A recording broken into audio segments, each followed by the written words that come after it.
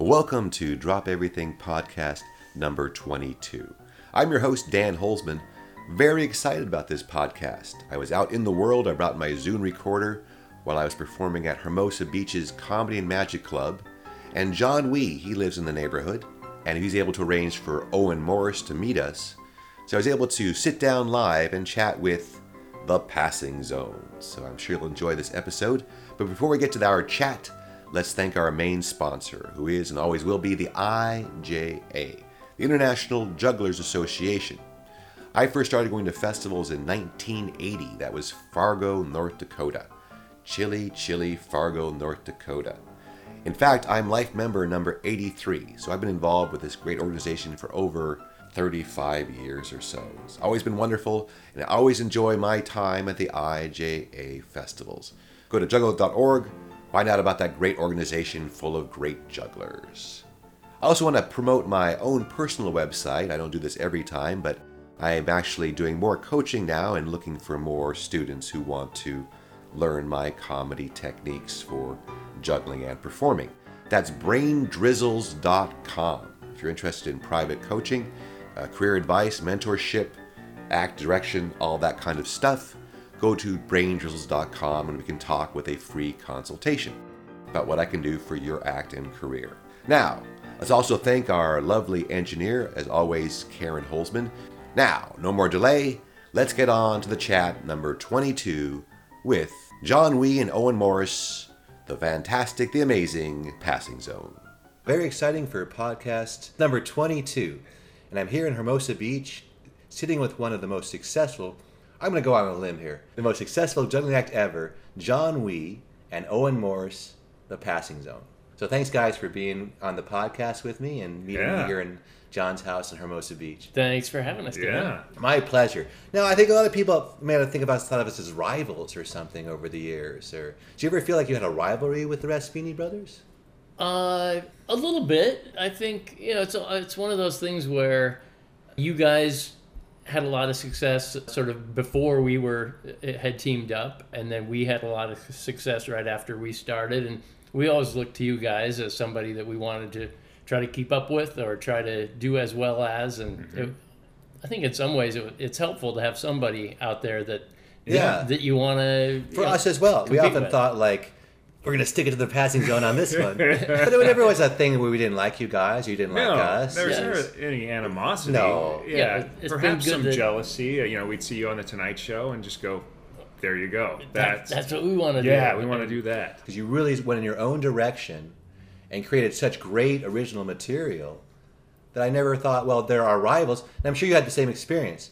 We very rarely or never lost a job like we were going to hire you, but we hired the Passing Zone instead. Right. They'd hire someone else. Sure. Right. But we never directly lost work, I don't think. Yeah, I don't think so either. And luckily we could both coexist at the same time and still keep working and doing it. So and we stay were friends. We were happy that you guys were out there doing such a good job because you're giving juggling and team comedy juggling a good name. So and vice versa. Well, thank you. Yeah. If you guys are going over well, then people go, oh, well, then these guys will probably go over well too. Yeah. I saw an act last year, and they were so bad, that I really felt like, but the problem was people were watching it and accepting it as what juggling was. Of course they were. They were like, they were fine with it. It fit their preconceived notion of what a juggler is. But nobody watched that show and said, oh my God, juggling is great. I have to see more juggling. Yeah. It's like, no, juggling is pretty lame. Yeah.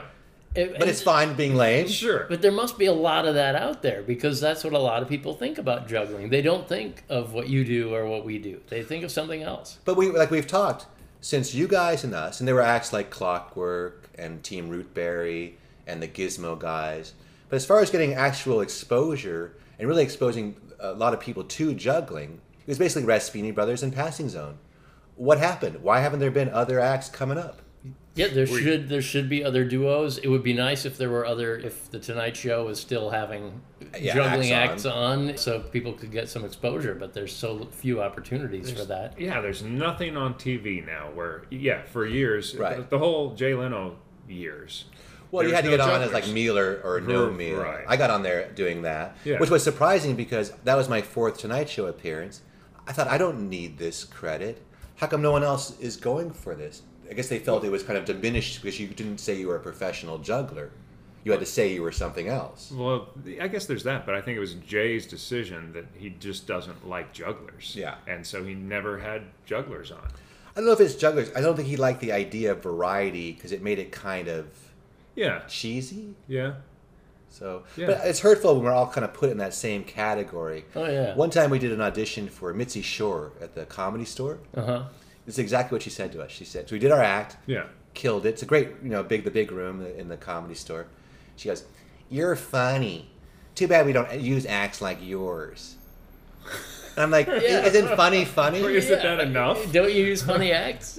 Well, and we have that same thing. We've approached different television shows, and sometimes the response has been, well, you've seen our show. We don't have jugglers on. And I just think, well, that's a ridiculous answer. You have entertaining, funny things on. You have interesting people on. Then why wouldn't you have us on if you want to have 5 minutes of entertainment on your show? One time we did a show, or another juggling act did a show. It was the Pat Sajak show, who had his own talk show for like Right. 2 minutes. Sure. And they did so poorly, I won't mention their name, but they were I won't say their name, but they were another brothers act.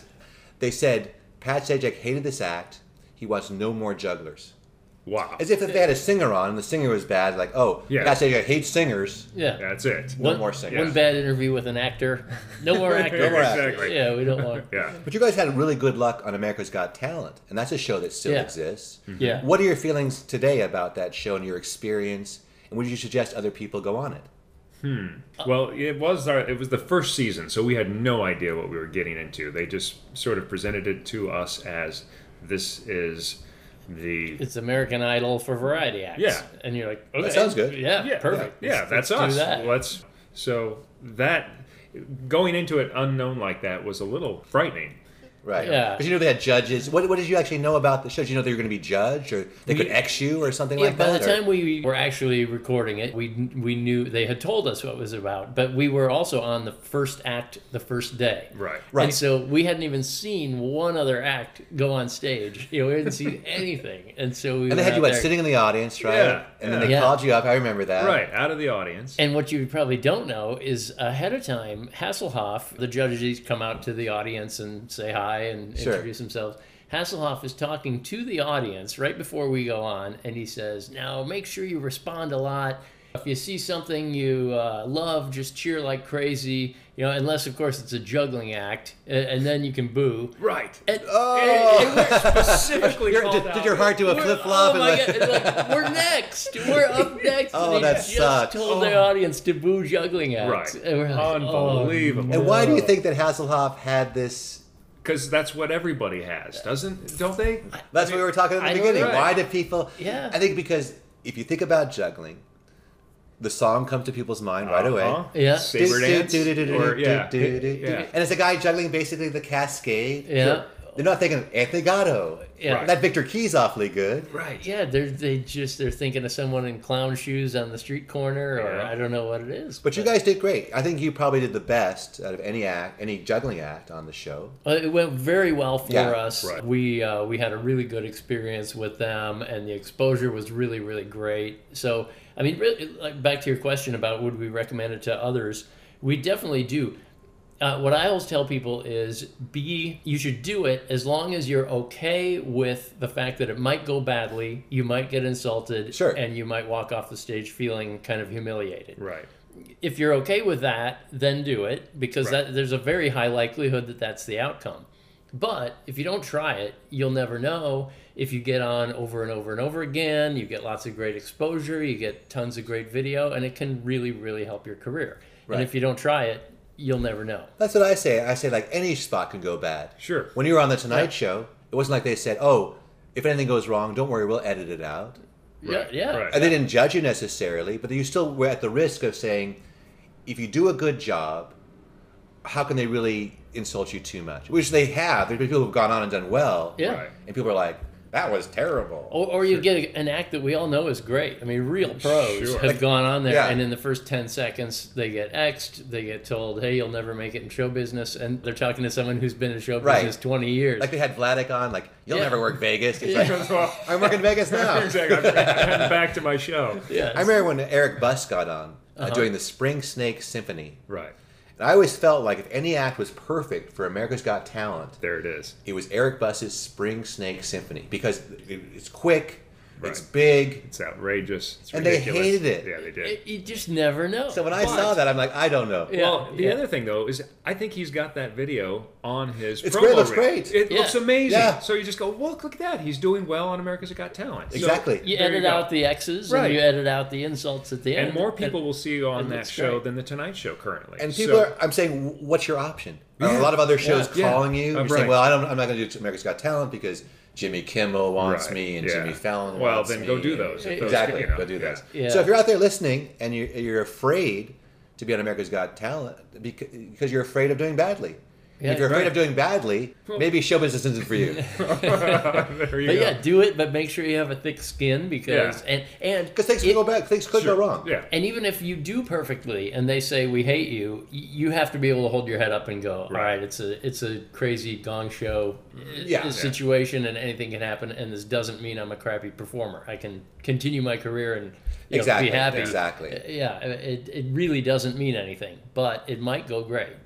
So I always say, take care of the day to day, do your gigs, but you got to swing for the fences. yeah, And that's a real swing for the fences It sure is. kind of move. Yeah. Because it really can be a game changer. Mm-hmm. Now, when you guys were on the Tonight Show, was that a real game changer for you guys? What kind of response did you get from that? yeah. And what led what? Well, let's go back a bit. Let's go back even before the passing zone. Let's All go right.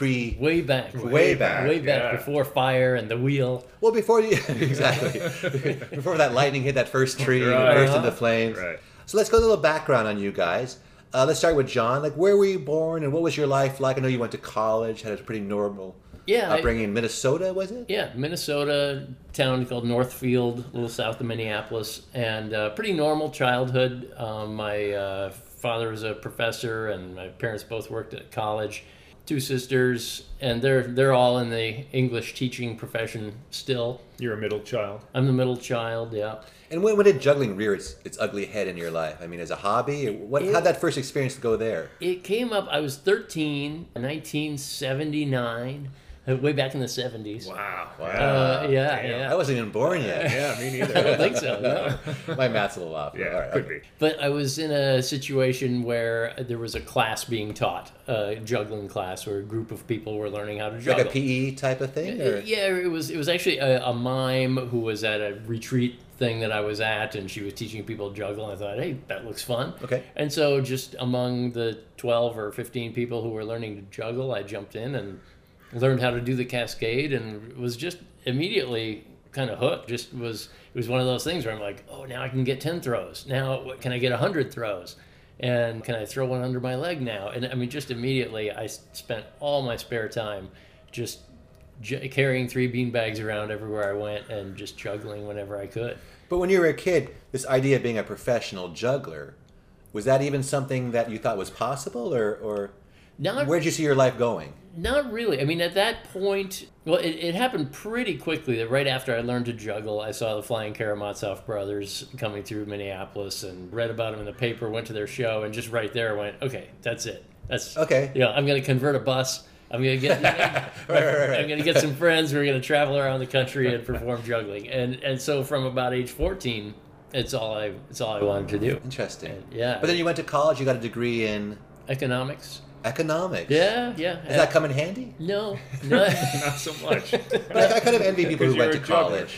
Yeah. But I envy people who went to college. I find great value in education. I'm glad and proud to be an educated person, and I think going to college was very helpful in sort of intangible. See, I went to college, so I know Right, it's right. intangible. Yeah. It's unintelligible. It's intangible. Yeah. So in many ways it's helpful, but not in ways that you can really see or apply immediately. But I think it always helps to be well-rounded and well-educated no matter what you do. Directly, I don't know that it has mattered a whole lot. I probably could have been a successful juggler without college. Yeah, but I envy people who've gone to college. I feel that that's a lack in my life. I went pretty much directly. I did a couple years of junior college, but I feel a lack there. Yeah. So- There's a lot to learn, and Yeah. and it's good to be well. And juggling isn't forever. At a certain point, I think your juggling life ends. Well, and especially then, I assumed it wasn't forever, and now it's just about been forever. But that wasn't really the original plan. The original plan was to juggle for a while, and then probably get a real job. And did you start working as a solo pretty quickly? Would you start doing jobs? I'd almost always worked as a team. As soon as I learned to juggle, I taught a couple of my friends how to do it, and so we started a 3-person act called the Three of Clubs. I remember you guys from the Minnesota Renaissance yeah, Festival. yeah, you It guys was you, showed up. Kai Fieldstad. Yeah, Kai And Fjellstad. who was the third? And Joel Erickson, whose last name is now Hurlbut, Joel Hurlbut. That's a very interesting name change. You don't- It's his mom's maiden name.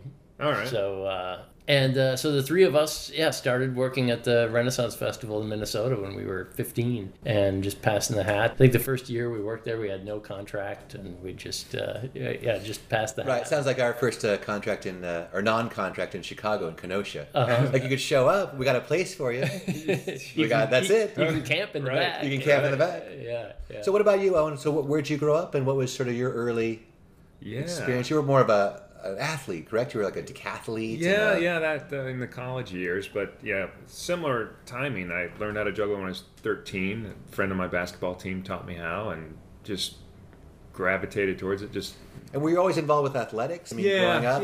very. That's my sense of you. Is that Yeah. My picture of Owen Morris is that famous 5-ball joggling picture. That's what I still look like that. You do. Yeah. You really do. Yeah, Stop if he takes his clothes off and Yeah. oils up, that's exactly what it looks like. Yeah. He's wearing only a thong now, but Right. I can imagine the rest. He'll show you when the interview's done. Sometimes Okay. I just pulled that picture out and just show this is what I used to look like. Yeah. No, you guys have maintained your youthful vitality quite well. Quite well. Well, that's kind. So you learned it, what you're saying, Yeah, 15? 13. Yep. Yeah. And a guy taught me how, and I started just doing not really shows, but entertaining at kids' birthday parties. So pretty immediately you kind of thought of it as something that was just more than I'm going to learn to juggle. Because most people, that's it. They learn to juggle and Right. say, okay, now I can juggle. Why do anything else with it? But you decide I'm going to start performing. Well, you and just get asked. Somebody says, "Oh, you know how to juggle," or they knew, and can you come do my friend's birthday party or my son's birthday party? And you think, well, sure, I can do that, but it never was this driving force that this is what I needed to do. It was just, I was good at juggling and people enjoyed it, and so Where'd you see your life going at that point? What'd you want to do as a kid? Did you? my whole family's into computers, and my dad worked at Hughes Aircraft, and Right. so I thought that was probably the direction I was going, and I was very quiet and shy. Yeah, you were I mean, I've known you for a long time. Yeah, over 30 years, by the way. Yes. Yeah. Yes. Back from the LA Valley College Exactly, days. like and- 82, 83. I don't know if type- gregarious would have been a word that No, would have of course matched. not. Yeah. I'll explain to John what that means. Yeah. Gregarious is like talkative. Oh, I Right. see. Yeah. And you went to college as well. What? Yeah, UC Irvine. And what was your field of study? I started off as a physics major, but then changed to psychology and graduated a degree with psychology. Oh, that's interesting. I Yeah. did not know that. Yeah. So I always think of you as one of the most well-adjusted jugglers. Wow. Your parents must have done something right because I've got loving parents that support me no matter what, and I think both of us do. and both of you now have wonderful families of your own. You're both Absolutely. Yeah. parents of. I'm well adjusted too. I just don't seem like it. Well, I mean, the thing about I think Owen. it's less obvious. The thing about Owen is, like, you're a very superior person, I think. No, really. I mean, I think Owen is even more superior. I've There you often go. thought There that you go. Owen was. I know. I've often thought that Owen Morris was the nicest, most well-adjusted guy I know. Wow. See? I never knew didn't know that? No. No. That's So that's in a nice comparison, compliment. I'm always the mean one. Like to be like you're what 6'1" Yeah, or something. yeah. But you're the short one. People Right. meet me and they go, Because you're like "Wait, 6'4" or 6'3", something. yeah. 6'3". Yeah, when Yeah. I'm not standing next to Owen, Right. you're like, wait, you're not short. I'm like, no, I'm not Yeah. short, but next to Owen, I am. So has that been difficult having Owen as your? It's been Yeah. hell. Has it been hell? Yeah, See, it's I'm learning weird. so much. Is there a dark side to Owen Morris? Is there because I don't see any dark side. that's Is there, different. What's the Yeah. downside? That's a Give me whole one. podcast. Give me one complaint about Owen Morris. One I can give you a complaint about Barry, but I won't. You start. Uh, All right, forget this line of questioning. Yeah. Owen's main downside is he's too punctual. Yeah. So you're saying he's too punctual? Too punctual. Yeah. It makes my lateness look bad. Exactly. I'm not very late, just a little late. Like here, like the thing was for 11. I think he was 11:02, maybe. That was a little bit late. No, I was 10:57. Were you 10? You actually checked. I did check. Oh, that's funny. And it's important to me. Me too. I'm very much about the professionalism of show business. When I was here at 11:05, and I live here. Exactly. Right. Yeah, that was that's weird. The thing. That I'm knocking on the door. Yeah. Weird. No, I'm a big believer in the other parts of show business. Like, you show up on time, you're prepared, right, and you do the time you're asked to do. Being on time, to me, is a really important aspect of show business. And being easy and kind to work with backstage. Mm-hmm. I mean, these are people who hire you, and they're going to hire people who they like to be around. Or if they don't like being around you, others are going to hear about it later. Well, and you've sort of said it in the term show business. Right. It's both. It's a show and it's a business. And we treat that part of it very seriously. But also we have to understand our role. Like when you're doing an opening act or a corporate event, there's not a lot of fame going in. Like if you're like a big star, maybe you can act like a jerk. Mm-hmm. But when you're a professional juggler, I always say you're kind of like at the little kids' table of show business. Sure. Especially like being an opening act. Yeah. Like when we'd be at Caesar's Palace, the guy would always say, "The sub-stars are in position." Like the sub-stars. Sub-stars. Because you realize if you weren't there, the show would go on. Yeah. So as an opening act, your role is really a very subservient role. Yeah. So be on time, be nice to everybody, know about your cues, have everything. Here's my cue sheet, as opposed to, wait, let me write something down for you. Here's my introduction. Yeah. Yeah, we don't get to be a big shot in the world of juggling. And I'm fine with that. I mean, well, I think unfortunately it has hurt some jugglers in wanting a lot more respect than the world of juggling can offer. Yeah. And sometimes they turn to other jugglers. Sure. Like I think this is one thing that maybe happened to Gatto, which was like, okay, I understand that the general public doesn't respect juggling, but when other jugglers don't seem to respect juggling, that can be really irking. I think to like a Dick Franco or Albert Lucas or these guys who really are top professional jugglers. Yeah. And then people are on the internet saying like, "Oh, I don't think he's that artistic," or "I don't," whatever their complaints are. Sure. They're like, "No, at least you guys should appreciate what I'm doing." Well, and it's interesting for us too. I mean, we've always been very interested in being good jugglers, and especially early in our career, we were setting records for club gold passing members and things like that. You won 2 championships, or Yep. Well, we won 1. We got a gold in teams, and we got silver in teams, but also club passing and 10 clubs and all that stuff. But at some point, it becomes, we don't even really compare ourselves to an Anthony Gatto or a Victor Key. Right. Really, technically. We're a comedy act. We definitely, it's all built around juggling, but really what our job is to get there and entertain people and make sure they're laughing. But you're good jugglers. I think sometimes there are professional comic jugglers who aren't good enough jugglers. Yeah. They're just bad jugglers. Right. You're going, I can do 4 balls.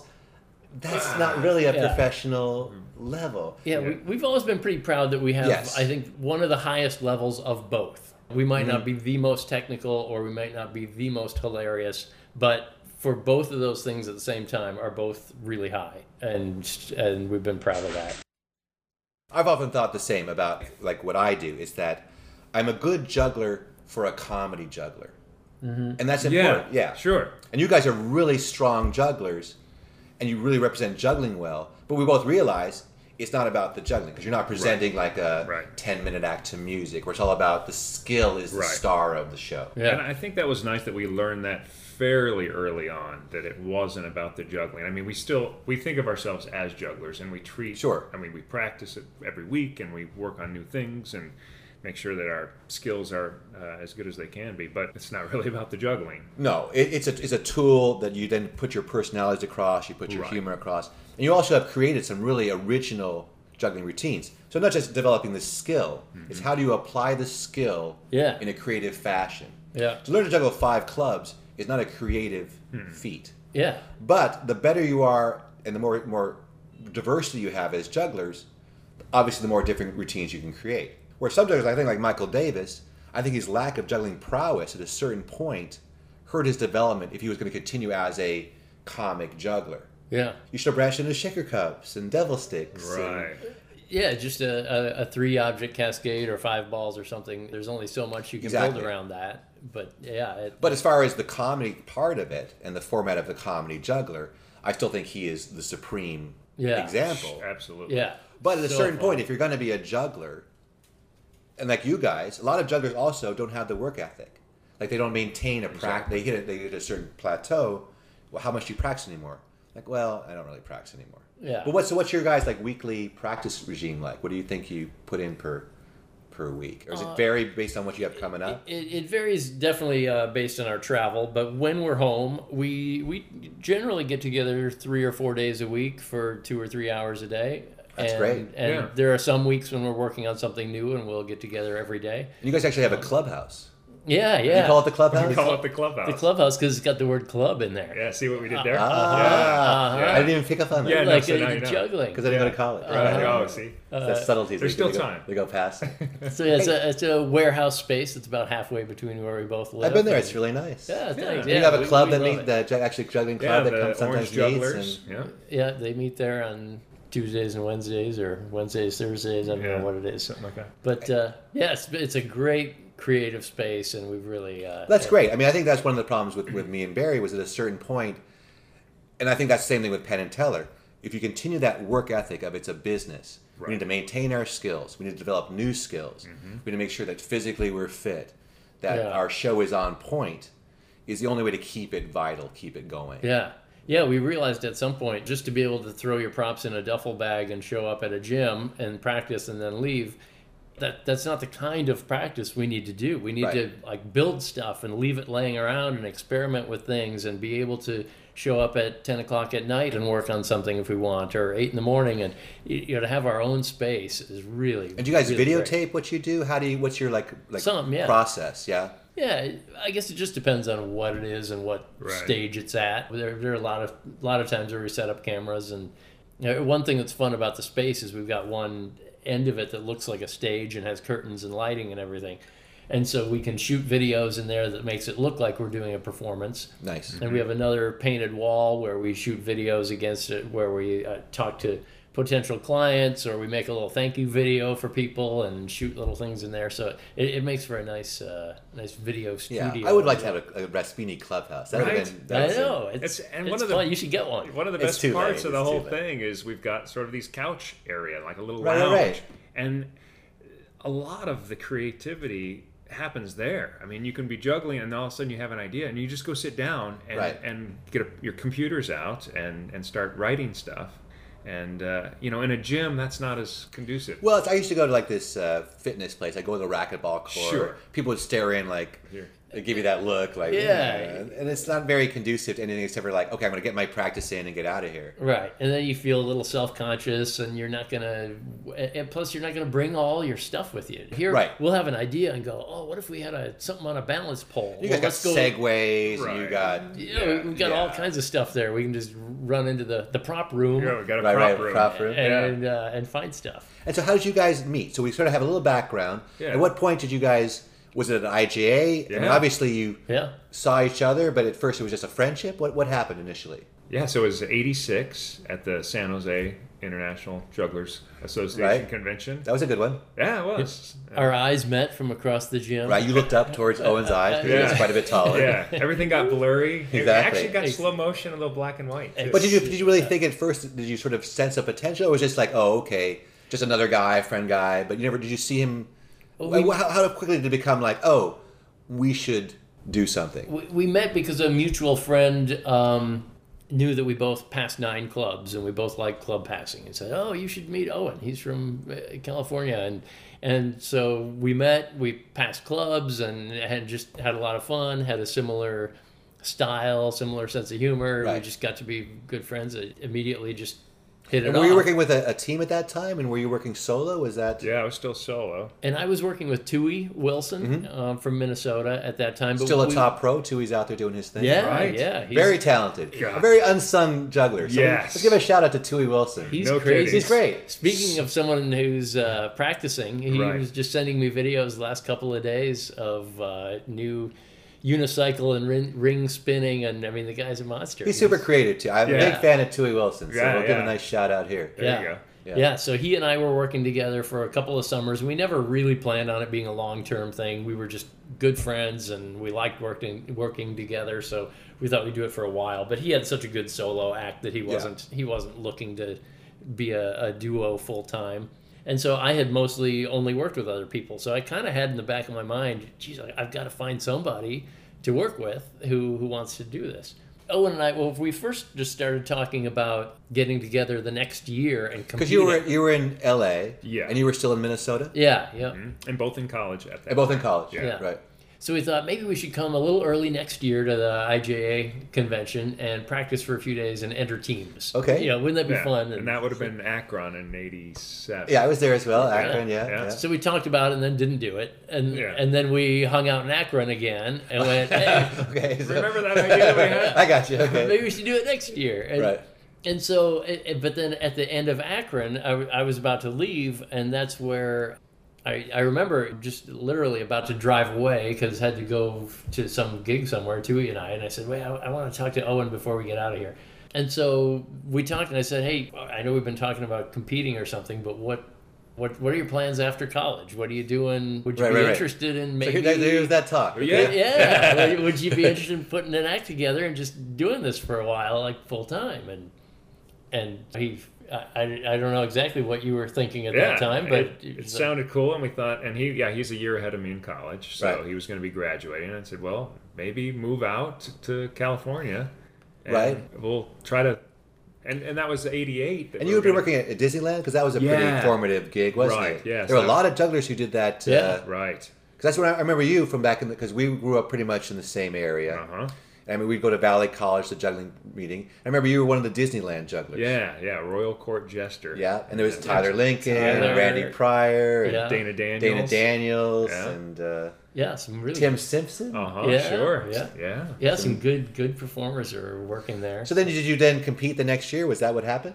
Yeah, let's see. We did compete the next year. Yeah, so we got together. So you moved out. You moved out to California. Yeah, right after and you were still in college, or still okay, but in the sort of spirit. What was that like? You just came out, and were you living together? Or were you sleeping in the same bed with wearing the little hoodies like me and Barry did? We had bunk beds. Or they were hammocks like Skipper and Gilligan. Okay. I'm just trying to get a picture. That's good. So you're working on your act. You're going to school. You're maybe doing some shows. Yeah, we were roommates for a year. We just lived in a little 2-bedroom apartment in Tustin, and Owen went to classes, and then we practiced whenever we could, and we both worked at Disneyland for a while, and we did little gigs here and there, through his contacts and my contacts. Before we'd actually ever performed together, we had booked a whole summer worth of work at fairs and festivals and Disneyland and all kinds of stuff, just based on the relationships we each had with various bookers. So, we had about 2 weeks, or did we have even less? We had only a couple of days before the first show at the Sawdust Festival. Oh yeah, we had 2 days before the first show at the Sawdust Festival. Right, that was in Long Beach because Laguna Beach. Laguna Beach. Yeah, right. I never worked that, but that was a thing you guys worked many times. It was great. Yeah. Just a great Still exists, spot. or Still, sure. Tiny little place. They still booking that thing? Who books that? I'm looking for work. Hook me up. It was one of those great, like the giving percentage in your hat was huge, which is always nice. Yeah, you'd have an audience of 100 people, and you'd make $250. Right, everybody would give something. Exactly, and no change. It was all cash. It was amazing. This is back in... This was the 88. Yeah. You know what's sad about street performing is, back then, like we started around the same time, maybe a little earlier, you'd get $1 or $2, maybe $5, maybe $10, maybe $20. Now it's like 30 years later, you get $1, maybe $2. Maybe a $5. It's exactly the same. Is it really? And now it's like, and things cost a lot more. Sure. You used to get a USA Today for 50 cents. Now it's $2. Right. But yet $1 is still like, here's your dollar. Here's your dollar, little juggler boy. Exactly. I used to love making the cash, though. It's fun. So much fun to jump out. I still do it sometimes. I still do it. Jump out the bags of cash, count it up, and maybe roll around in it a little bit. Yeah, exactly. Even to this day, we'll walk. Fill a bathtub with it. And we'll be in some city, and we'll see some park and some benches, and we kind of go, oh, that's the good. I did that yesterday. I was at the farmer's market. Where's that, on Beverly? Right. This would be a great spot. I know. I'm thinking, I was with Dana Smith. And I'm like, Dana, did you ever work out here? He's like, no. I'm like, someone, I get a little table act right here. Yeah. I do that too. And, we'll travel around the country, making thousands of dollars to perform, and we'll watch a street performer, and you go, "Oh my gosh, I bet that guy just made $200." Yeah. I'm so jealous. What's funny is I'm here in Hermosa Beach, and tomorrow I'm here at the Comedy Magic Club. But tomorrow there's a little holiday fair going on right here, like from 11 to 6. Yeah. Okay. What about the three of us? There you go. A little team it up. Street show. A little passing Raspini zone. Yeah. And do it. All right, let's put on some tights. Yeah. All right, so you guys are now. When does the name Passing Zone come up? What do you used to call yourself initially? Actually, Tui and I called ourselves the Passing Zone. Interesting. When we were working together. So there was a pre-existing. I didn't know that. I'm not the original Owen. Oh, there's another Owen. So you and Tui were called the Passing Zone. Yeah. And that was just based on the word passing, right, and trying to. There wasn't really anything all that clever about it, but we couldn't come up with anything better. Now, when looking back, do you regret that name? Is that something that you feel has worked? We think it's been good, but right. I think if we had to do it all over again, we would probably be like the John and Owen show, or I don't think we would be the Owen brothers. and John show. Yeah. I think in that era, I think having in that era, it was like it was much more like you needed a team name, right? Air Jazz, or still the best name ever. Oh, absolutely, no question. Yeah, it's like a band. You had to have a name. And the Gizmo guys, sure, that's a pretty good one. Yeah. But a Penn and Teller, that's exactly. And we and Morse are pretty. I always think it should be like We and Morse, the Passing Zone. Something that gets the names. In there. Something that makes you think, realize that you're two people. Because what is the Passing Zone? That doesn't very really few say acts, unless they're like Mum and Sean's or Stomp. Yeah. But most two-man acts were like Martin and Lewis, right? Yeah, Dan Rowan and Dick Martin. It was always based on Abbott and Costello. It wasn't like Abbott and Costello were called the wacky, whatever, clowny guys. The Comedy Zone. Yeah. So it's interesting, but at that time you chose a moniker. Yeah. And so did you go along with the Passing Zone? Is like that was okay. We'll be the Passing Zone. I think we spent maybe a week trying to. Can we come up with something better? Should we call it John and Owen? And right. Owen and John, or we and Morse. I think we just said, nah. Just couldn't come up with something we like better. And we're like, let's just stay with that. Yeah. So from the beginning, you were the Passing Zone. That's interesting. Yeah, and again, this was like, let's do this for 2 years. Okay. And then we'll go get a real job. That was the thinking. That was kind of it. Yeah, let's try this for a little bit. Or for a while. And why do you think it was sort of a juvenile pastime? Why was that thinking there? Because you'd gone to college, maybe, or just let's give it a shot for this long and see. I got you. We can always fall back on getting a real job when there weren't a lot of role models. You didn't look at like juggling and go like nowadays you can see. Like if you're a guitar player, like I could grow up to be Eddie Van Halen, right? Yeah, well, and there was the Flying Karamazov brothers. That would be great to do what they're doing, and at that time when I was learning too, Michael Davis was out there and showing up on television, and I mean it was really what I wanted to do. I remember one of the reasons I wanted to team up with Owen and move out to California. I very specifically remember thinking, if I don't try this, I'll never know if I could have ended up on The Tonight Show. Interesting. And so to come out here and to 2 years later be on The Tonight Show was so that was a goal in your mind to. Yeah, absolutely. Because that for me, I never watched the show. I knew. Did you not? No, I wouldn't say I wasn't a fan. Right. But like if Air Jazz was on or Michael Davis was on. Yeah. My goal was to be on Circus of the Stars. Okay. My goal would to be get in the Guinness Book of World Records and be in Circus of the Stars. Okay. Because for us, The Tonight Show was our first TV show ever. Really? Yeah. Okay. So it was not it was really, not the first one you wanted to do. So you started to work, and then how long before you were on The Tonight Show? Was it a couple of years? Because it seemed to happen pretty fast. Yeah, we were on the fall of 90, so we got together in 88, so it was just over 2 years. Yeah, that was interesting. It was actually our first night at the Comedy Magic Club. Mm-hmm. Jim McCauley was in the audience. The talent booker for The Tonight Show. Exactly. Unfortunately, he's passed away a few years back. Yeah, and he was there to see David Spade. Right. Okay. And David Spade was still a writer on The Tonight Show, and nobody really knew who he was. Or Saturday Night Live. Or, I'm sorry, it's Saturday Night Live, yeah. And so, he came to see David Spade, and we performed, and he really liked us, and he didn't like David Spade. So that's great timing, though. Yeah. That's why David Spade's career has been struggling. David Spade. Exactly. Like, knock, knock, David Spade. Ooh. Yeah. We totally just derailed him right there. And, I just read his book, actually. He just came out with an autobiography. Yeah, he did. Yeah. No, he recovered. He did okay. He recovered from it. Yeah, so he just right there said, "You guys were great. Really loved it. I want to put you guys on the show. Give me your number, and I'll call you." Yeah. So what was that moment like? What was that? Come on. I mean, of course, we're trying to play it cool. Right? Sure. Oh, yes, sure. That would be fantastic. Had you done other TV shows, or was this also, had you done some smaller stuff? Yeah, we did what? We'd done Comic Strip Live. Yes. Comic Strip Live, right. But which was a good that's venue back. maybe the only thing we had done. Right. So still pretty early in your guys' career as Yeah. well. For sure. Yeah. I mean, I still laugh about it now that we were so unqualified at that time. We didn't realize how unqualified we were. We thought we were good. Right. Yeah. But now, all these years later, looking back, I think, oh my gosh, we barely knew what we were doing. And since then, we're so much more qualified and now can't get on the show. Right, exactly. It's like, exactly. How did that happen at that age? Yeah. And so what was that experience like for you guys? So how long between the time you knew you were going to be on the show to the actual booking? Because that's a pretty... It was quick. It was a month or something. Yeah. Because even that period, that whole month, were you thinking like, it's getting closer? It's getting closer. Yeah. We had to keep going up an audition for, just for Jim.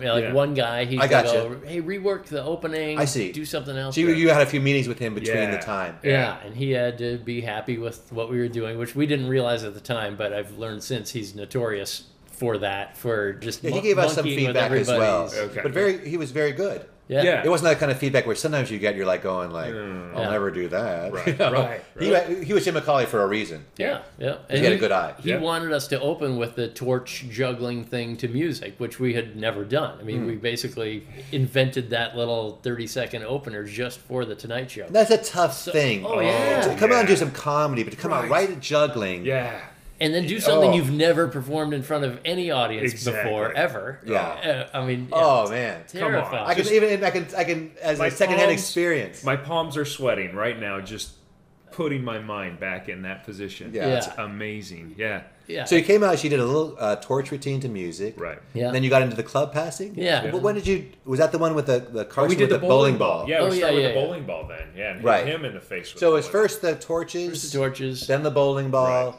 and then the then 7 club. 6 club passing, And then going into 7. We did Yeah. 7 the next time. The second. Oh, time did around. you? Yep. Yeah, we just did 6 the first time. Okay. And yeah, it was. I mean, it is funny when you watch the whole spot now. They're long. They're our like spot's 7 long. minutes. Yeah. Our spot was like 8 7. minutes. Oh. Yeah, I think now you can only get about 3.5 or 4. Right. Or If you're something. lucky, if you're a top comic, maybe. Yeah. Right. Yeah. But they had us on like the top of the show. Really? Yeah. Both times we were on, it was the first guest. Yeah, that's great. That's cool. a good spot. That's a good spot. Yeah, I'm pretty sure that was what it was. It was crazy. Yeah, that's wonderful. Yeah. Yeah, and that immediately just helped everything. Right. you know, So right what kind of, did you get some calls from it? What was the response? What was the aftermath of your Tonight Show? The big one was shortly after we got a call from the movie producers of the Addams Family movie. Right. Yeah. You guys doubled for the stars of the Addams Family. Yeah. Yeah. And how long did you work on that project? We were actually only we were there about 5 days of filming, or a couple days of rehearsing and a couple days of filming. So you're saying 5 or 6 days? Yeah. That was a wild experience. Yeah, too, that just must have been being on a fun. movie I remember you set. guys were at Valley College and you came in you had did you shave your head or something? No. They painted my hair black and Right. Because you were supposed to be Raul Julia. Yes. And you were Christopher Lloyd. Yeah, and I had a big bald Right. head and a fat suit and everything. Oh, and they gave us these ridiculous knives to juggle Right. that were awful. Yeah. Were you able to change them, or that's what you had to use? No, we had to use We them. basically used those, and Oh. they were really balanced terribly, and we had to do all these under the legs and behind the back throws and double spin passing and things. Was there long days on the set when you did those scenes? Was it?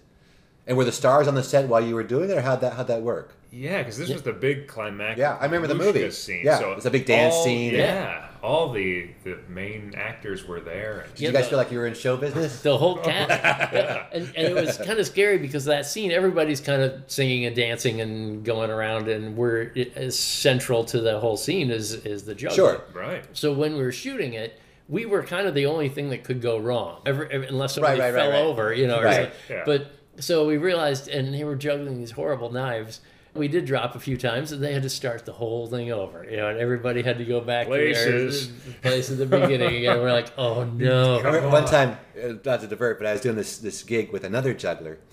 This guy supposedly could pass, but he was awful. Oh no. And then at a certain point, the director stopped. He goes, "Can we get some better juggling from the jugglers?" Oh no. The whole thing stopped. Can the jugglers do a little bit better, please? Just because this guy, we were passing 6 balls. Oh, and the guy, he just couldn't keep it going. And I'm like, maybe you should say the juggler. One of us is okay. Yeah. But they actually stopped the whole thing. We got some better juggling from the jugglers. Wow. Like you weren't trying your best then. Yeah, okay, we'll try harder. Exactly. Yeah, exactly. Can I get a better juggler to work with, please? Right. Yeah, so that show never saw the light of day, though. It was good. That was pretty scary to have the whole production basically riding on whether or not we made a mistake. Did you ever see, I think it was Annie, where they have Michael Motion and he's doing like a torch juggling routine? Like he drops at the very end. Oh no! I mean, for me as a juggler, I'm noticing. Oh, he dropped. Yeah, but I'm sure they're going like, whatever. I'm sure he's like, oh, there's so many things going on. I know. They're like, oh, but he's like, oh no, but they're not going to go. Let's stop because Michael had a drop there in the back. Right. Yeah. Right. Yeah. That was fun. Then you guys did 2 spots. Yeah. So what was the time frame between the 2 appearances? Just a year, right? Just a year, a little under a year. So you came back and did 7 back-to-back. Right, and then the shoulder balance where John's. Oh, right. Was that the finale then? Yeah. Yep. Mm-hmm. And with torches, did you do? Yeah. Mm-hmm. And did that with the polka dot joke, which is usually in a different part of the show. But let's talk about the polka dot joke. That's one of your famous jokes. So, John, you always wear a polka dot shirt. Yeah. And at one point in the show, it's usually in the knife passing. Yeah, we're about to start passing the sickles around the person. Drop a knife. Drop one. And give us a little rendition, if you will. John. What? John. Come on. No, John, okay. You know what happens whenever you drop a torch all right, or just a sickle. Get it over with. How many times is this going to take? Just do it. I know. This hang is on so to those sickles. stupid. And then Dot comes out.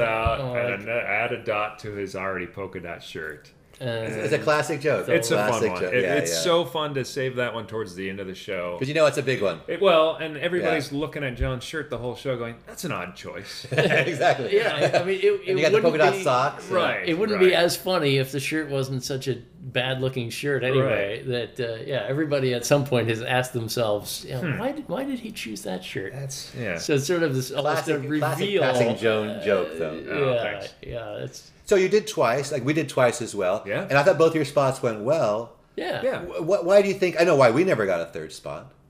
Why do you think that you guys did continue just doing more spots? I think we would have, basically, but he retired. Oh, yeah. It was less than a year later that he was off the air, and we had been talking with them about doing a 3rd, and it just came to a point where they said, we're full. Where there's no more spots. For us, we had a 3rd meeting with Jim McCauley. Okay. We put a set together. Yeah. We auditioned for him.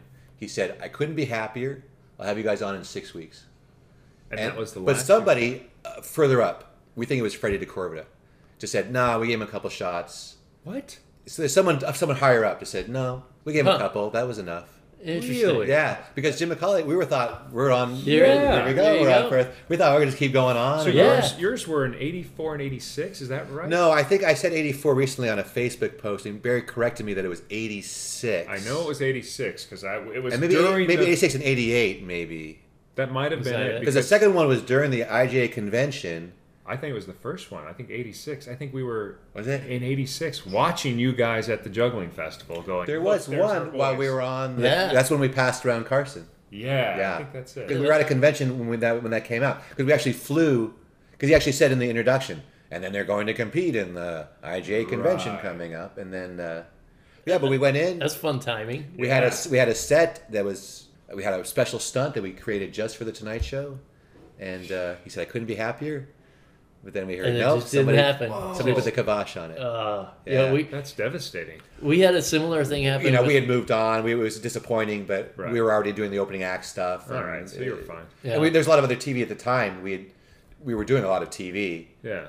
But of course, it was disappointing. We got a call from Letterman at one point, and they said, how about next Thursday? Wow. And we're like, yeah, that works. And they said, okay, we'll call you back. And then they called back and said, it's not this week, but we'll figure out a date next week. And this went on for a little while, and then they said, "Oh, we'll call you when there's an opening." And then a month later, we call back, say, "Hey, what's going on?" "Oh, he doesn't work here anymore." Why don't you send us a video? Right. We're starting over. No, we thought we were there. Yeah. But one show you guys did, which I was quite a bit jealous, you did a what was it called? The Royal Variety Performance. Yeah. Right. How did they discover you for that, and how did that come about? That was, they saw us on a British That's right. television show that we had done the Was year it Paul before. Daniels, or did you do that? Or No, we were on the Brian Conley show. It's a British comic who had his own variety show for a while. Right. And the producers from the Royal Variety Show saw that and liked it, and then booked us basically straight from that. Saw us on that and said, "Hey, come And that was back for Prince Charles and Lady Diana? Yeah. Actually, she Diana? wasn't there. Oh, she wasn't there? No, it was after they were split. Oh, I see. Yeah. Right. So But he was there, and got to meet him afterwards, and yeah, that was really an interesting experience to be the audience would sort of look to the box and make sure he was laughing or make sure he was enjoying things before they would. Before they would. so there's just this there's really that royalty. Oh yeah. And they told us you have to bow toward the box before and after. Wow. And did you look at him while you were performing at all? A couple of times we sort of directed something. Because we did the show for the president. I know we were talking about the other day. And I did not look at the president until the very end. Until we were all done. I did not want to go like, whoa. We had one line that we did at the end that we didn't do in rehearsal because we knew if we did it in rehearsal, they would tell us not to do it. Sure. Yeah. Really? That's gutsy. What was the? It was gutsy. I'm not sure quite why. Do you remember the line? What was the? Yeah. It's like something about his giant ears or something? No. I hope you could hear okay with those giant ears. That's what I should have said. Yeah. Where's your wife anyway? Yeah. No. So we got to come out to Dirty Diana, that song that Michael Jackson. Yeah. Dirty Diana. We got to the end and we just said it's been such an honor performing here for all of you, and particularly to be performing in front of His Royal Highness the Prince of Wellington. John, I see. John, that's Wales. Okay, whatever. You said, John, that's Beef Wellington. The Prince of Wales. Exactly. Yeah. So we got the whatever line. Whatever. It's so disrespectful. Oh my God. And it got a very good laugh, and he laughed. Right. But we're sure that's that pretty if cocky. we put that in rehearsal, they'd have said, no, it's not happening. Gentlemen, don't do that. We don't do that here. So we got away with that one. Well, that was, like I said, that was one I was kicking myself a little bit, like, those guys, really? We had worked and we had done Jeremy Beadle's Box of Tricks. We had done a show over there. And you got to perform in front of the president, so we didn't get that one. Yeah. So But I still think that you guys, as far as success, as far as your work in the corporate field, have surpassed what we've done by so far. So at what point did you guys start doing like corporate? You also did. There's one thing you guys did that I want to talk about. At a certain point, you guys did a halftime show on rollerblades. Oh my God! Like you did NBA halftimes on rollerblades. That seemed like such a great idea. Yeah, wasn't it? How'd that at the time? Right? Because you did that for a couple seasons. Yeah. We did. I would say we did about 3 seasons of NBA halftime shows. Right. And it was one of those markets that we were just never quite right for. It's a tough market. It is a tough market. I think Josh Horton is now doing really well. He is doing well. He does well. Yeah. And the David and Danya quick change. Sure. Does a and the girl with job. the cups on the unicycle does very well. It has to be very fast, 6 minutes or so. Yeah. Very circusy. We did one. Did you? How did it go? We were the juggling Elvises. How was that? I thought that was a good idea. There you go. Perfect. On rollerblades? No. But to Elvis music, of course, and we juggled little guitars, and we had these scarves that doubled as bowl, as poi, and we did one talk show, Crook and Chase, were out in Miami. The whole we paid for the suits, and I think we made a little dollars, and we quickly. It's over. Yeah, so it was hard. We did. I think the first year we did about 20 of them, and then the second year we did about 12, and then the next year we did about 8, and we thought, this is not going in the right direction. Not the trend we were looking for. And so finally we decided one of the problems was we need to be more visual, use more of the court, so rollerblades. Yeah, and rollerblades had just sort of hit. But you ended up getting injured at a certain point? Did you sprain an ankle? Or like you went up to do a dunk or something? Yeah, I broke my wrist. Your wrist. Yeah. So that was the thing at the end of our show, is John would dribble a basketball up on the right side, and I'd come from the left. He'd put it up off the backboard. I'd grab it and dunk it. On rollerblades? No. Just on... That got a better response than the juggler. Right. Even he can dunk. At 6'3", I still look really short on a basketball court. So compared especially to those giants out there. Exactly. Yeah. And so that would get a huge... how did that happen? Well, I've been playing basketball my whole life. Right. So what point did the corporate start? Is that something that you recognize as the market you wanted to get into, or just kind of started happening? A little of both. Yeah. Yeah, I think it sort of happened as we get, again, performing just out there for anything. You get asked for, hey, we're having our company party, and would you do this? And then, because we're having this party, our theme is such and such, can you work in the theme or teamwork or something? And suddenly you realize, wait, there's a demand out there for these corporations who want to be entertained but also want to have a little bit of a message as well. Right. So if we customize to what they do or juggle their products and all of that, it's a great market, and especially as a two-person act, teamwork idea. I mean, that's... They hire us, and the theme of their meeting was called The Power of Partnership. And you just go, there you go. You ever hit those ones where the theme is like, we juggle a lot of things. You're like, all right, here's the jugglers. Exactly. Yeah, here they come. Yeah. And so it just turned into a real natural tie-in, and we sort of knew from doing it that the money was good. Sure. It was really a nice way also, because both of us are married and having kids and all of that, and we just didn't want to be working on a cruise ship. It's more of a one-nighter style. Did you guys ever do? I don't think of you guys as a college act. Did you ever do like a college? We did quite a bit. Yeah, early on. Yeah, we did a lot of colleges in the early days, but and we realized anything that involves a lot of touring and a lot of time away was really, really challenging with a family. Especially on relationships. Yeah. Right. Yep. I think a lot of jugglers find that they're gone. Like I was talking to a guy the other day. He goes, I have to leave for 4 months. Like my summer season. Yeah. Because it's hard to tell somebody like we're having a relationship, but at a certain point. Yeah. I'm going to be gone for 4 months. Yeah, it's really, really hard for us to too. The schedule became more like you're gone for a few days, you're home. Yep. Yeah, the one-nighters on the corporate circuit is pretty good. Yeah. How about one or two corporate shows that stand out as being especially, that you look at and go, yeah, for these jugglers out there who are trying to do the corporate market, these are the kinds you aspire to, like in Hawaii or any places you went. Like we went one time to Bali for Monsanto. Yeah. Like they put us up like 4 days at the... Nice. Yeah. Of course, I got dysentery. Oh, well, and was sick during the show. Well, it could have been great. It could have been great. Yeah. Some of these resorts, I mean, next thing you know, you're staying at the Four Seasons in you ever do the Phoenician in Phoenix? Oh, yeah. Yeah. That's a beautiful one. Love the Phoenician. Yeah. Yeah, and so you get treated great. You stay in a hotel that you couldn't afford on your own, right? And you get flown to a nice location. You're checking in, and you're handing them your credit card, and they go, "Oh no, everything's taken care of. We don't need that." Did you ever look at the price on the door and go, $680? Right? Yeah. Who's paying that? Exactly. Not me. We need to raise our fees. Yeah. So I mean, obviously we could go through a lot of you do a lot of corporates. In fact, you guys, was it last year or the year before, were actually voted into the Speaker Hall of Fame. Yeah. Right. That is very impressive.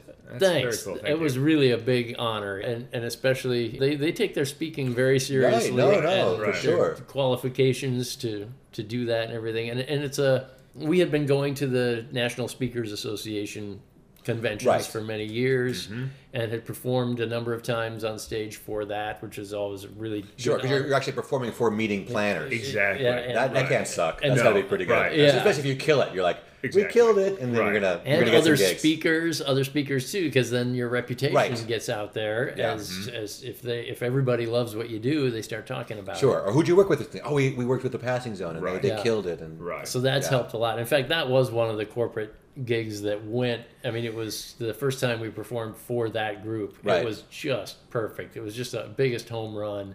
We were on multiple times over multiple days, and every time we came back out, they would give us a standing ovation before we started. Exactly. It was so. It's so nice to kill when you know there's residual business. Sometimes you do a show, you go, okay, this show's only going to exist in this certain time. Right. And nothing's going to come of it. Yeah. But when you do a show where you're like, when they have like maybe a customer appreciation where they have all their customers. Yeah. You're like, wow. This could go viral. Yeah. Everyone in the audience works for a different company. Yeah, those are really So what advice generally, like for people getting into the corporate, it's changed a lot over the years. It's much tougher. It is. Yeah. I think there's fewer jobs just to begin with. Mm-hmm. Yeah. And you guys have kind of branched out and doing more performing arts. Mm-hmm. Yeah, we do a fair amount of theaters around the country, public stuff. We realized we were doing a few too many just private corporate things, and we'd have fans or people who want to see us, and they're like, when are you performing somewhere where I can come? We're like, never. Yeah, right.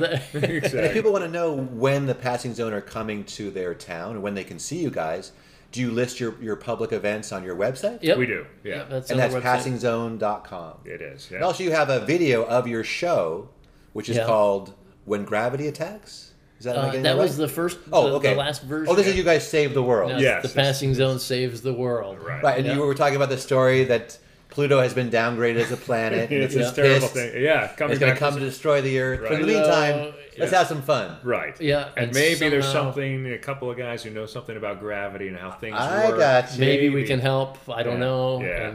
And by the end of the evening, wouldn't you know it, we saved the world. Yeah. Nice. But if people want to go and they want to buy the DVD, it's available on...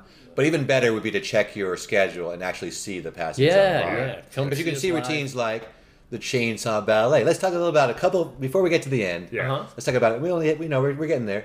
Let's talk about a couple classic Passing Zone routines and how they developed. So of course, the first one that really But when that Chainsaw Ballet came out, I'm like, okay, that's a totally different deal.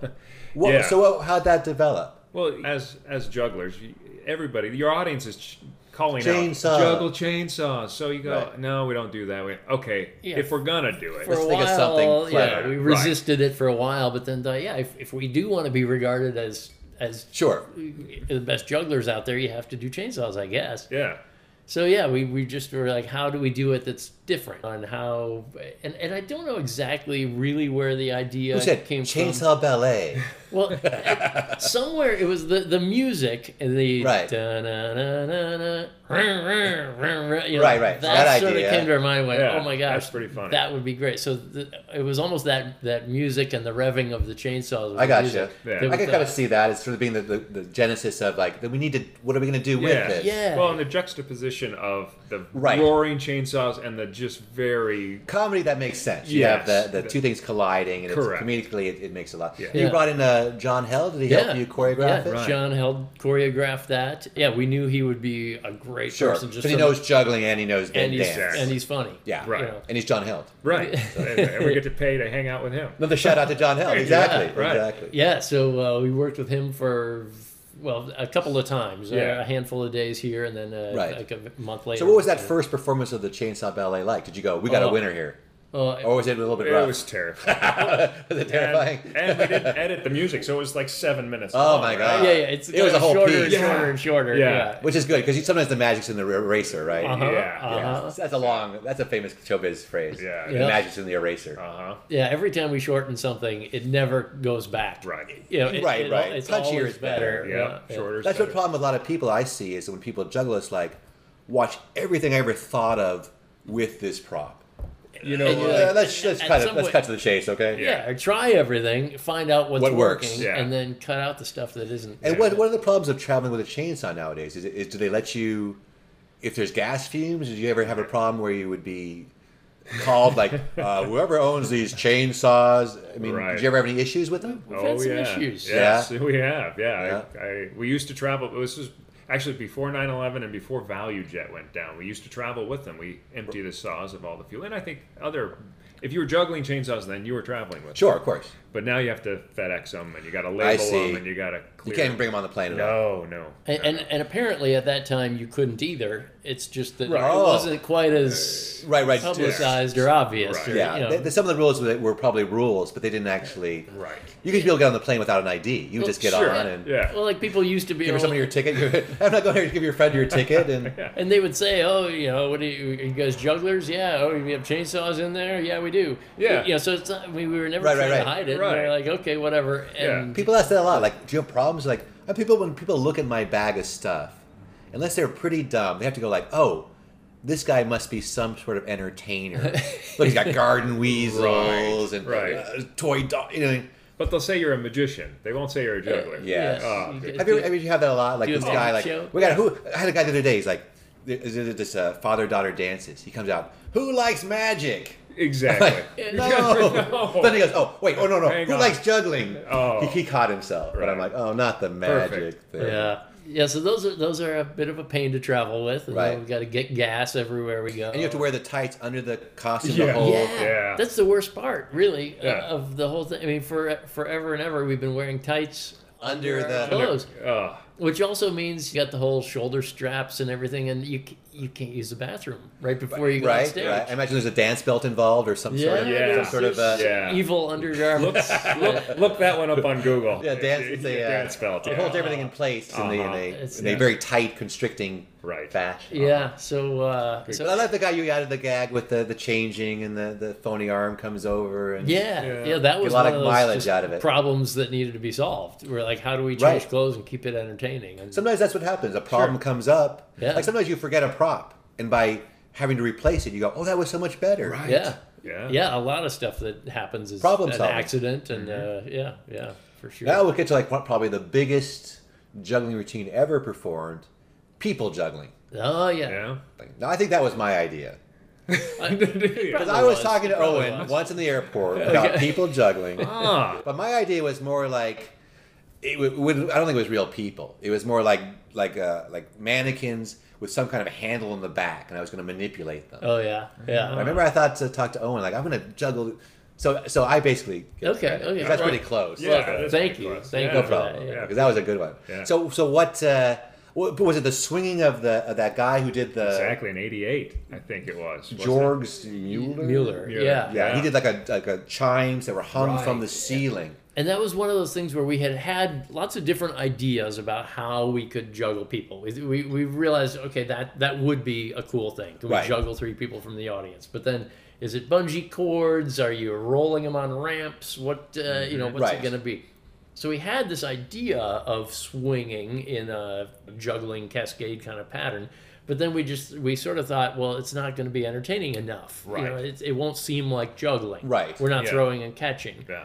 And so when we saw his act there, it was one of those revelations where we could do actually variations. Yeah, we went, that actually is really entertaining. It was. And it really does seem like juggling. And so, it wasn't so much that it was an idea that we already had, but we knew from all the jugglers seeing him and liking him that it would look similar. Right. So we did approach him and said, hey, after seeing your thing, it really validated this idea we had. And is that cool with you if we do it? And he was like, absolutely, it sounds great. Cool. So that's the way it should be. I think so, right? Yeah. As long as you can go like, I have this totally different kind of thing. Right. But I want to approach you just to let you know that you inspired me. Yeah. I want to give you like the heads up. Like sure. Yeah. That's uses important. what you're doing as in a different way. You could have just done it, and obviously you never would have seen this guy again. But that was a very pro thing to do. Yeah, and he really appreciated that, and we've tried to approach things like that too. I do as well. Feel like you're getting close to what someone else does. It's like, so we've suddenly realized, okay, this swinging people around thing actually works. Yeah.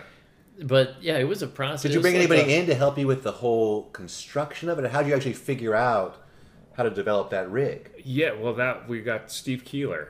I don't know who that is. Oh, okay. A magician prop builder in Orange County, Illusionary Creations. And so, we kind of said, this is what we need. We need something that's going to support 3 full-grown adults. Gotcha. And it's got to be this high, and So ballpark, what do you think you guys invested into creating something like that? Is that a $10,000 trick? Is it a... Probably 15 or 20, I suppose. $20,000 trick? Yeah, I'd say 20. Easy. But when you guys present it, you get an additional charge? Is there something you say, look, to bring this out, we need to get this extra? Because it's so much more effort for us. It's got to be shipped out or trucked out. Expenses. Well, and luckily we've streamlined it. So now all we have is a swivel that we attach to, trussing. Gotcha. And so we just say, okay, trim this truss at a certain height, and we'll show up with our... Yeah, so the rigging is kind of their problem now. Gotcha. Right. So we don't do as much of that. But there is still a lot more props and a lot more rehearsal and a lot riding on it. We also travel with a third guy, with Josh Casey. Yeah, and he good guy. Yeah, because shout out to Josh Casey. There you go. Josh Casey's awesome. So good guy. Yeah. So he then is the guy that gets everyone suited up backstage, because we have to make sure people are safe, that it's all put together right, and that has to happen while we're performing. Mm-hmm. So we really needed somebody else who can make that happen. That's a good thing. Also, it's once again more professional. You have a third guy. Right. You can help set up your props, help tear it down. Yeah. One thing I always hated was that idea of, like, you do your show, you're this big rock star. It's like, okay, we got to put our toys away now. I know.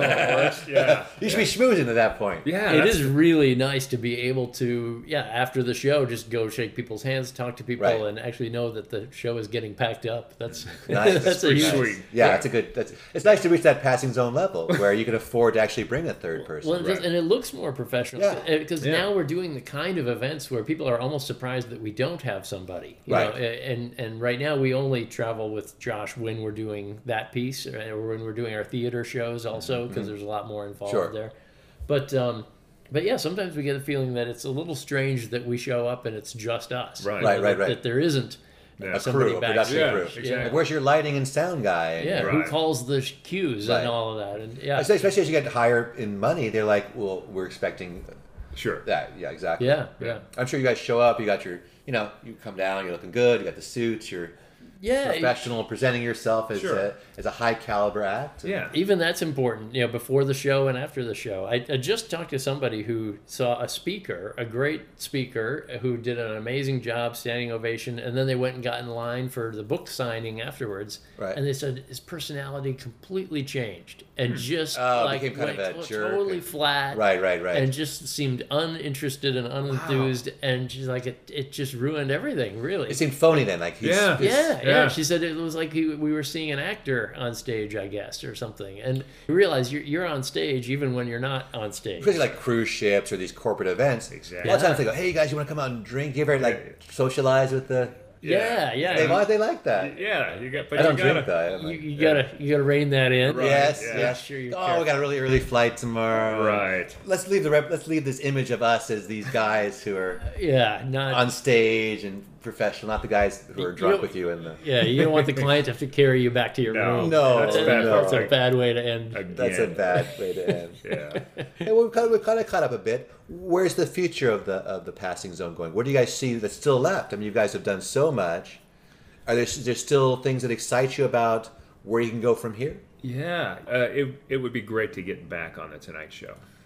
It'd be tough. Yeah. We're working on that right now. We were talking about the fact that these shows are so host driven. And so how do you make the host look like the star? Exactly. So we're trying to get a piece to do with Jimmy Fallon, and in fact, even the timing that we actually just sent them a video today. Okay. Mm-hmm. So that's moving forward at the moment, but who knows? Maybe people who listen to this can call in. Yeah. If you want to see the passing zone on Jimmy Fallon.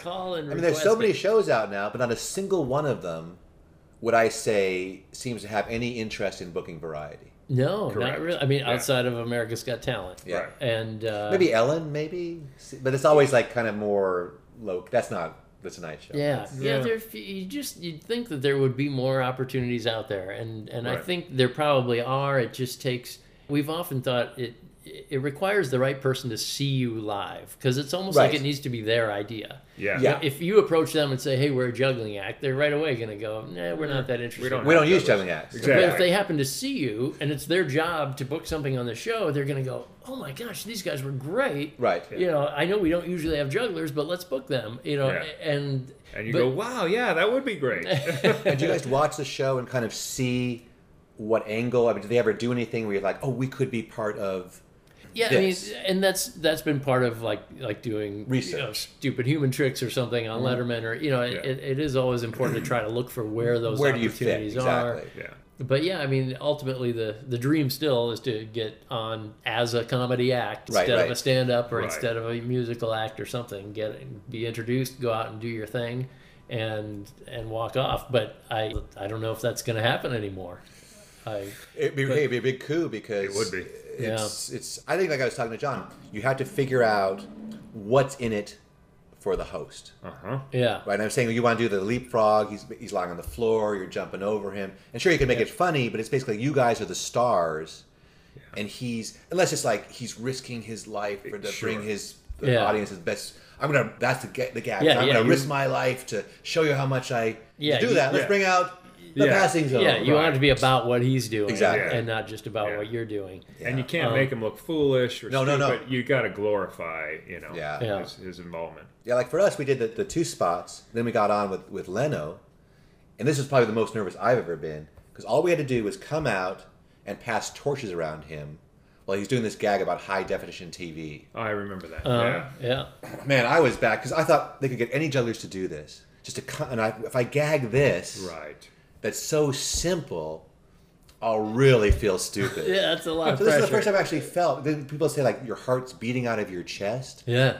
I was actually backstage thinking, this is what they talk about. Isn't that a horrible feeling? Oh, it was pretty hard because there's no stopping it. And then you have to juggle. Then you do it. You're like, you do it okay. You're like, because with torches, I'm always thinking like that first throw can kind of hang up. Yeah. And you get that big first throw. Well, but good luck on that. I wish you guys well. If I can help in any way, I don't know, advise or something. It'd be a. Thanks. And as far as our future, I mean, we still are creating new stuff. We've got a new knife throwing piece that we've been working. Really hard on the swinging board, and that's so good to see. Like I say, that's the thing I really regret is that as the Raspini brothers, we didn't keep developing. Yeah, because after 30 years, you have so much backstory and so much experience. You bring a lot to it. Yeah, it's really part of the fun too. I mean, there are days where you've got deadlines, you're performing a new piece, and you're terrified about it, and you think, why are we doing this to ourselves? Right. But really, that's the fun. The creative part is a blast, and then finally you get to do this thing out on stage that came from nothing. It didn't exist before, and now it exists, and people are laughing at it, and that's just so satisfying and so much fun. Well, I have to say I'm glad the Passing Zone exists, even though probably the Raspini brothers in our lives might have been greatly enhanced by you guys not being on the scene at all. Who knows if you guys didn't exist at all? We would have owned it all. To the world. It would have been all ours. It would have been us versus Team Rootberry. You know what? The pie is big enough. It's fine. It was great. Yeah. It's really, I think we've had a really nice friendship all these years. And it's been really absolutely fun hanging out with you guys. You guys really have inspired us. I mean, you guys are from very early on doing the kinds of things we wanted to do. You guys are funny, good jugglers. Like that's the kind of stuff we want to be doing. And super nice people. Right. Yeah, but not as nice. No, one of you is really as nice. Owen Morris. Very, I don't know. You just don't know him as well. Hey, well, thanks guys so much. That was really fun. I'm sure people listening will get a good big kick out of all the different levels of the Passing Zone story. Well, and thanks again for being on the Drop Everything podcast. Once again, big thanks to John Wee and Owen Morris, the Passing Zone. Thanks, guys. Thanks for having us. I hope you enjoyed Drop Everything podcast number 22. Recorded live at John Wee's house in Hermosa Beach. I will not give out his address for legal reasons, but it's lovely. Wonderful place. If you know John, hopefully he'll invite you, and you can sit down, have a wonderful chat like I did with John Wee and Owen Morris of The Passing Zone. We'd like to thank our sponsors. First, the International Jugglers Association. Information about the International Jugglers Association can be found at juggle.org. braindrizzles.com. That's my personal coaching and writing website. So advice for your career, your act, and so much more can be found at braindrizzles.com. Thanks to Karen Holzman, our engineer, and also exciting news, we're now on iTunes. So please stop by, subscribe, leave one of those 5-star reviews. I think it's 5 stars out of 10, so 5 stars is not so much to ask for. And of course, drop everything except when you're juggling.